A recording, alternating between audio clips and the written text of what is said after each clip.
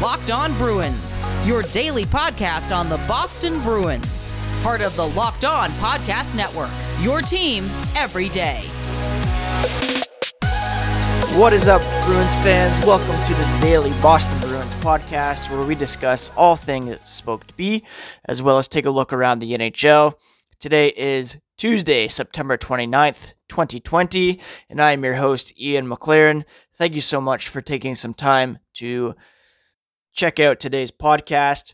For those of you who are new, the podcast is available anywhere you can get podcasts: Apple, Spotify, Pocket Casts. Please hit that subscribe button so that each new episode will be automatically uploaded to your feed for you to download, listen, and enjoy. If you could also rate and review, that would be very much appreciated. You can find me on Twitter at Ian C. McLaren, as well as Instagram. You can also follow the show at LO_Boston Bruins. And again, we gather here every day to discuss the Boston Bruins and what's going on around the hockey world. Today's episode is brought to you by RockAuto.com. Amazing selection, reliably low prices, all the parts your car will ever need at RockAuto.com. For those unfamiliar with me, been hosting this podcast for a year now. Just got the Locked On Network update email in which I was wished a happy anniversary, as well as many of the hockey hosts on the Locked On Network. The NHL channel has been active for a year, and it's crazy that the first season just ended last night. That's obviously not typical, but thank you to everyone who has listened to even a few episodes over the last year. It really does mean a lot. I previously worked for The Score, which is a mobile app based up here in Toronto, which I'm sure many of you are familiar with. Very popular app. Covered hockey for them for 5 years.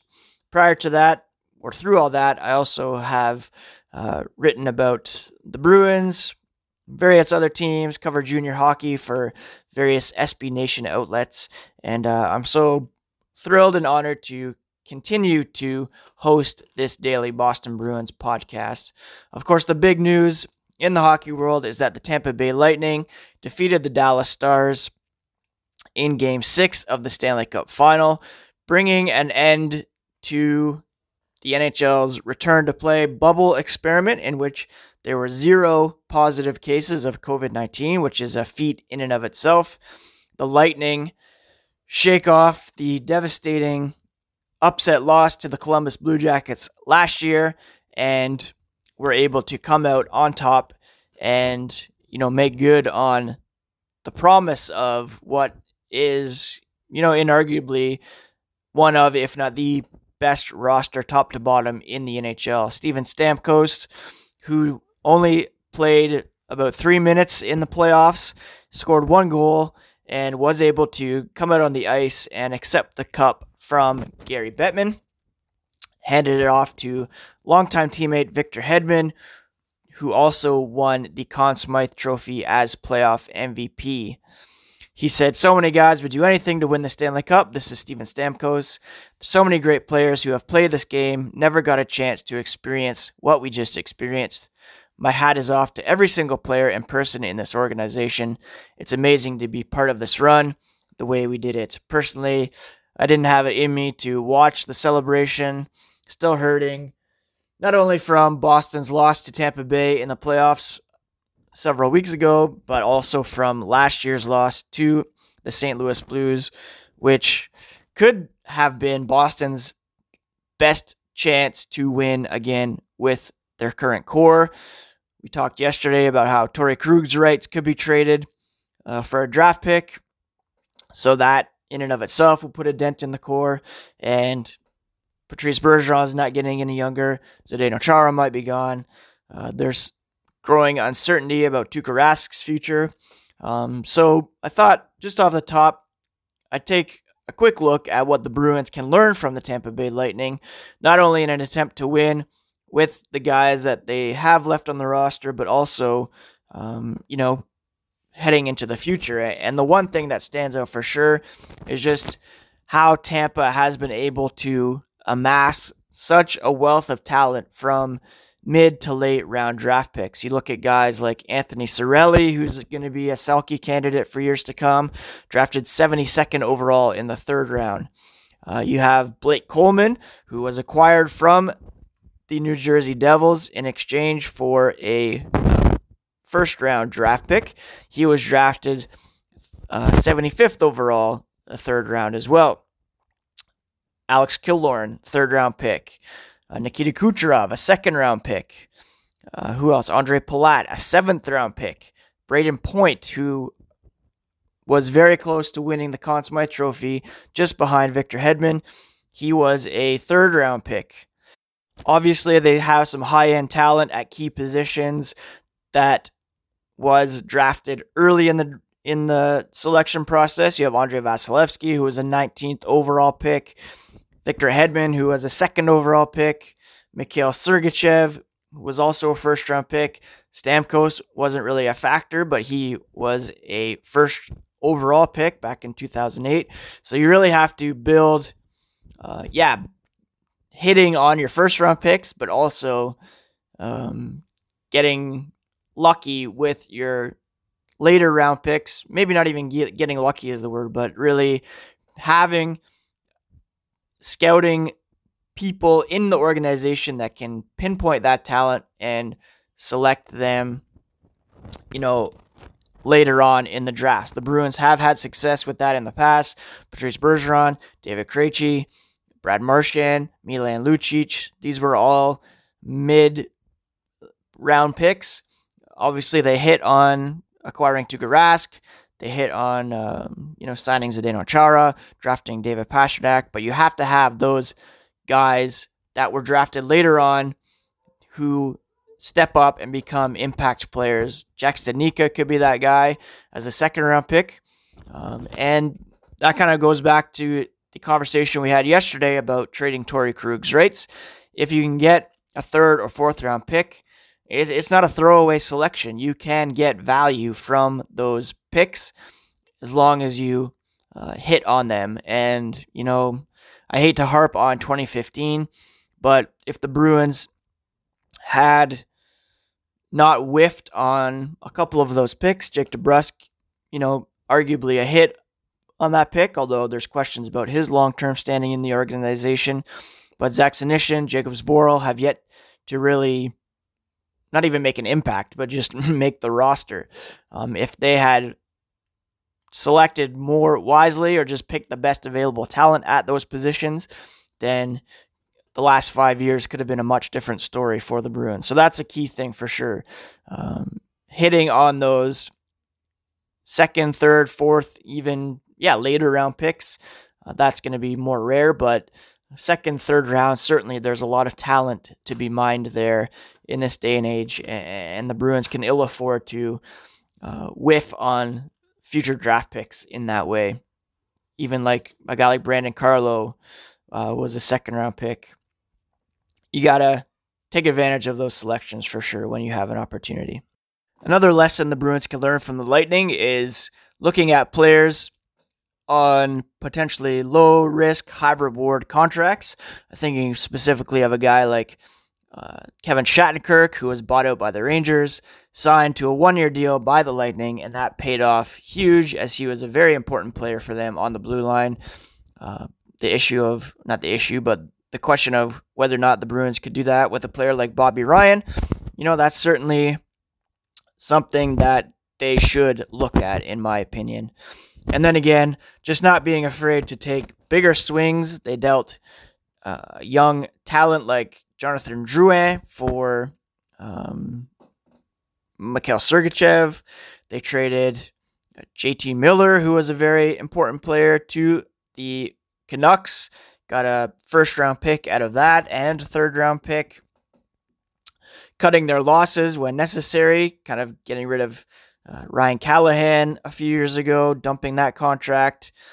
And, the 1st round pick that they acquired in the JT Miller trade, they used that to select or to trade for Blake Coleman. So just getting creative with those kind of deals as well. Not being afraid to trade impact players like JT Miller, who was great for the Canucks this past season, and working with the assets that you have to just continually be creative and get better.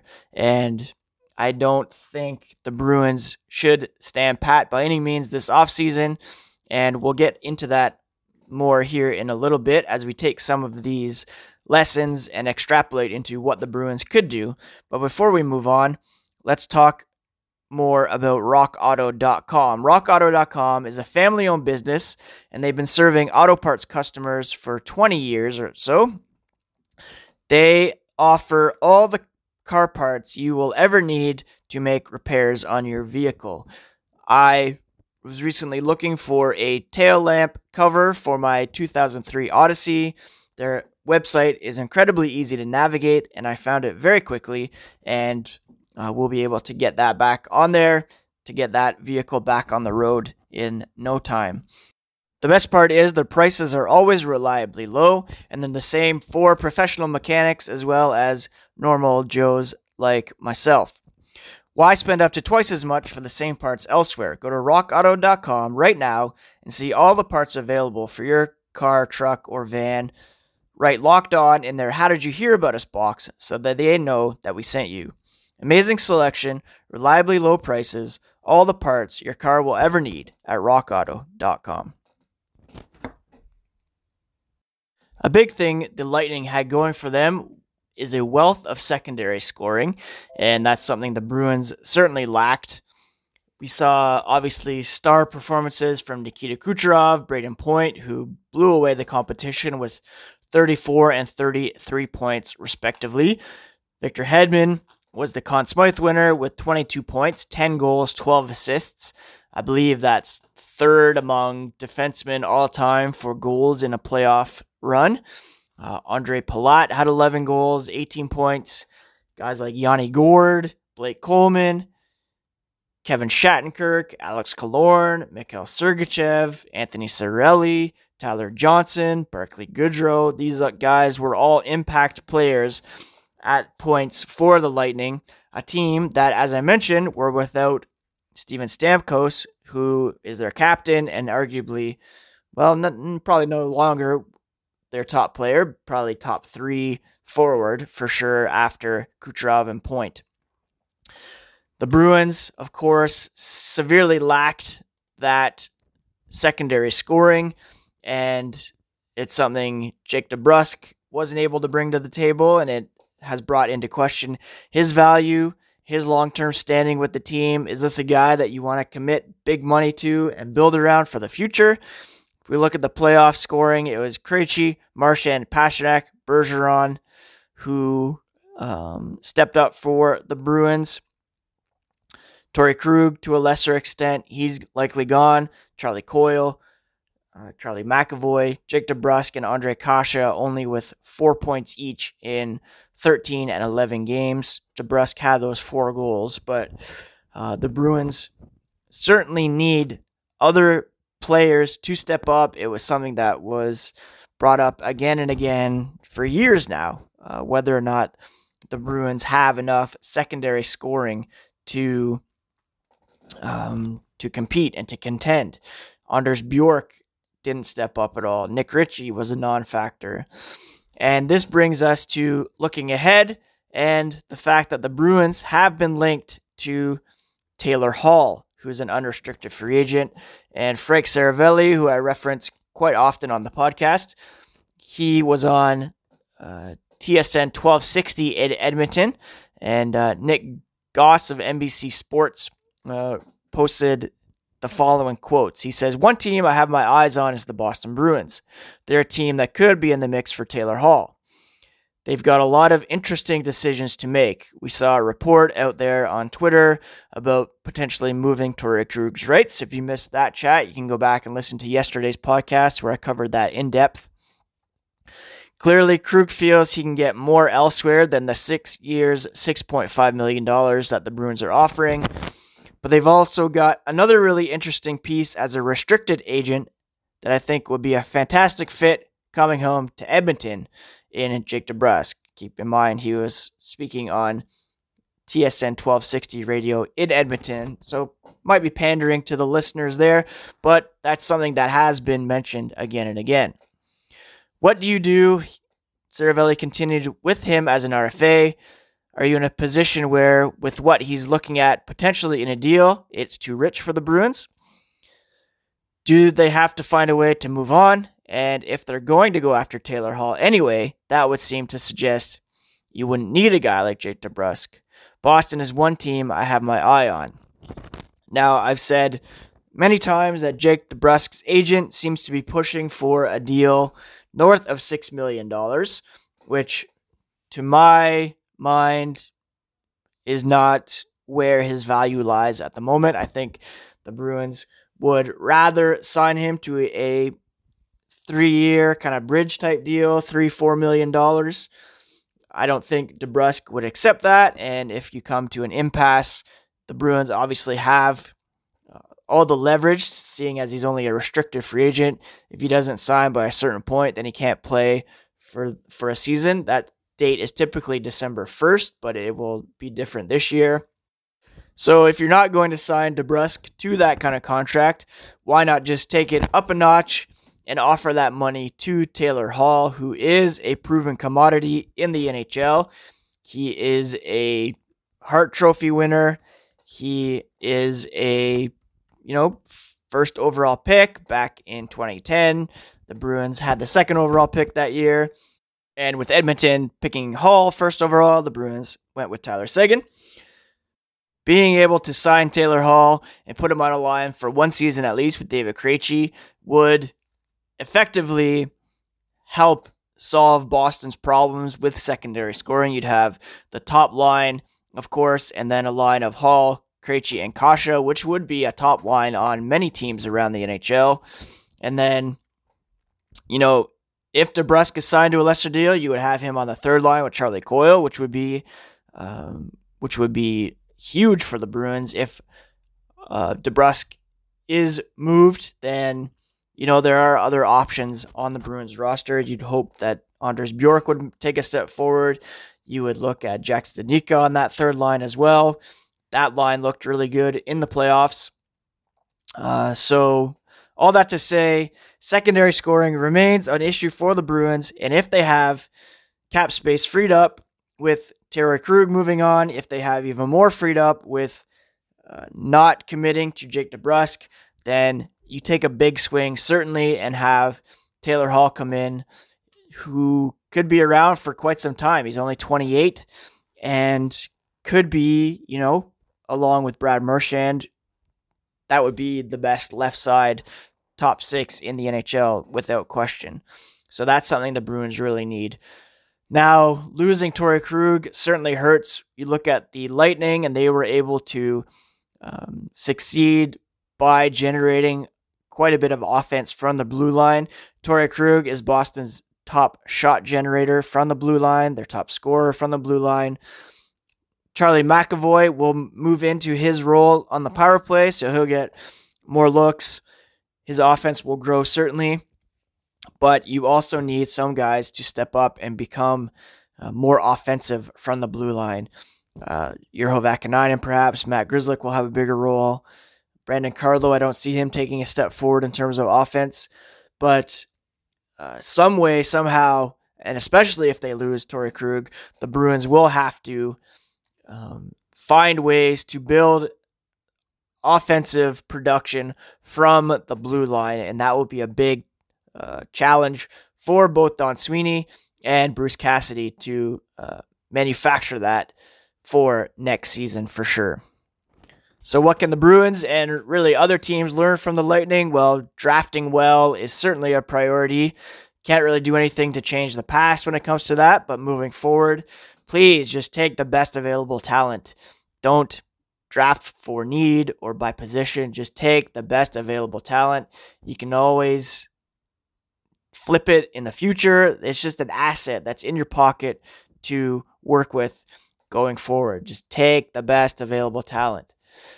Next, secondary scoring is huge. Developing that depth up front and on the blue line as well.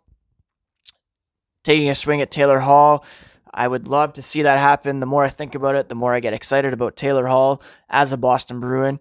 And also, again, generating offense from the blue line is a must, and that is something that Bruce Cassidy will have to address whenever training camp begins and whenever next season gets underway as well.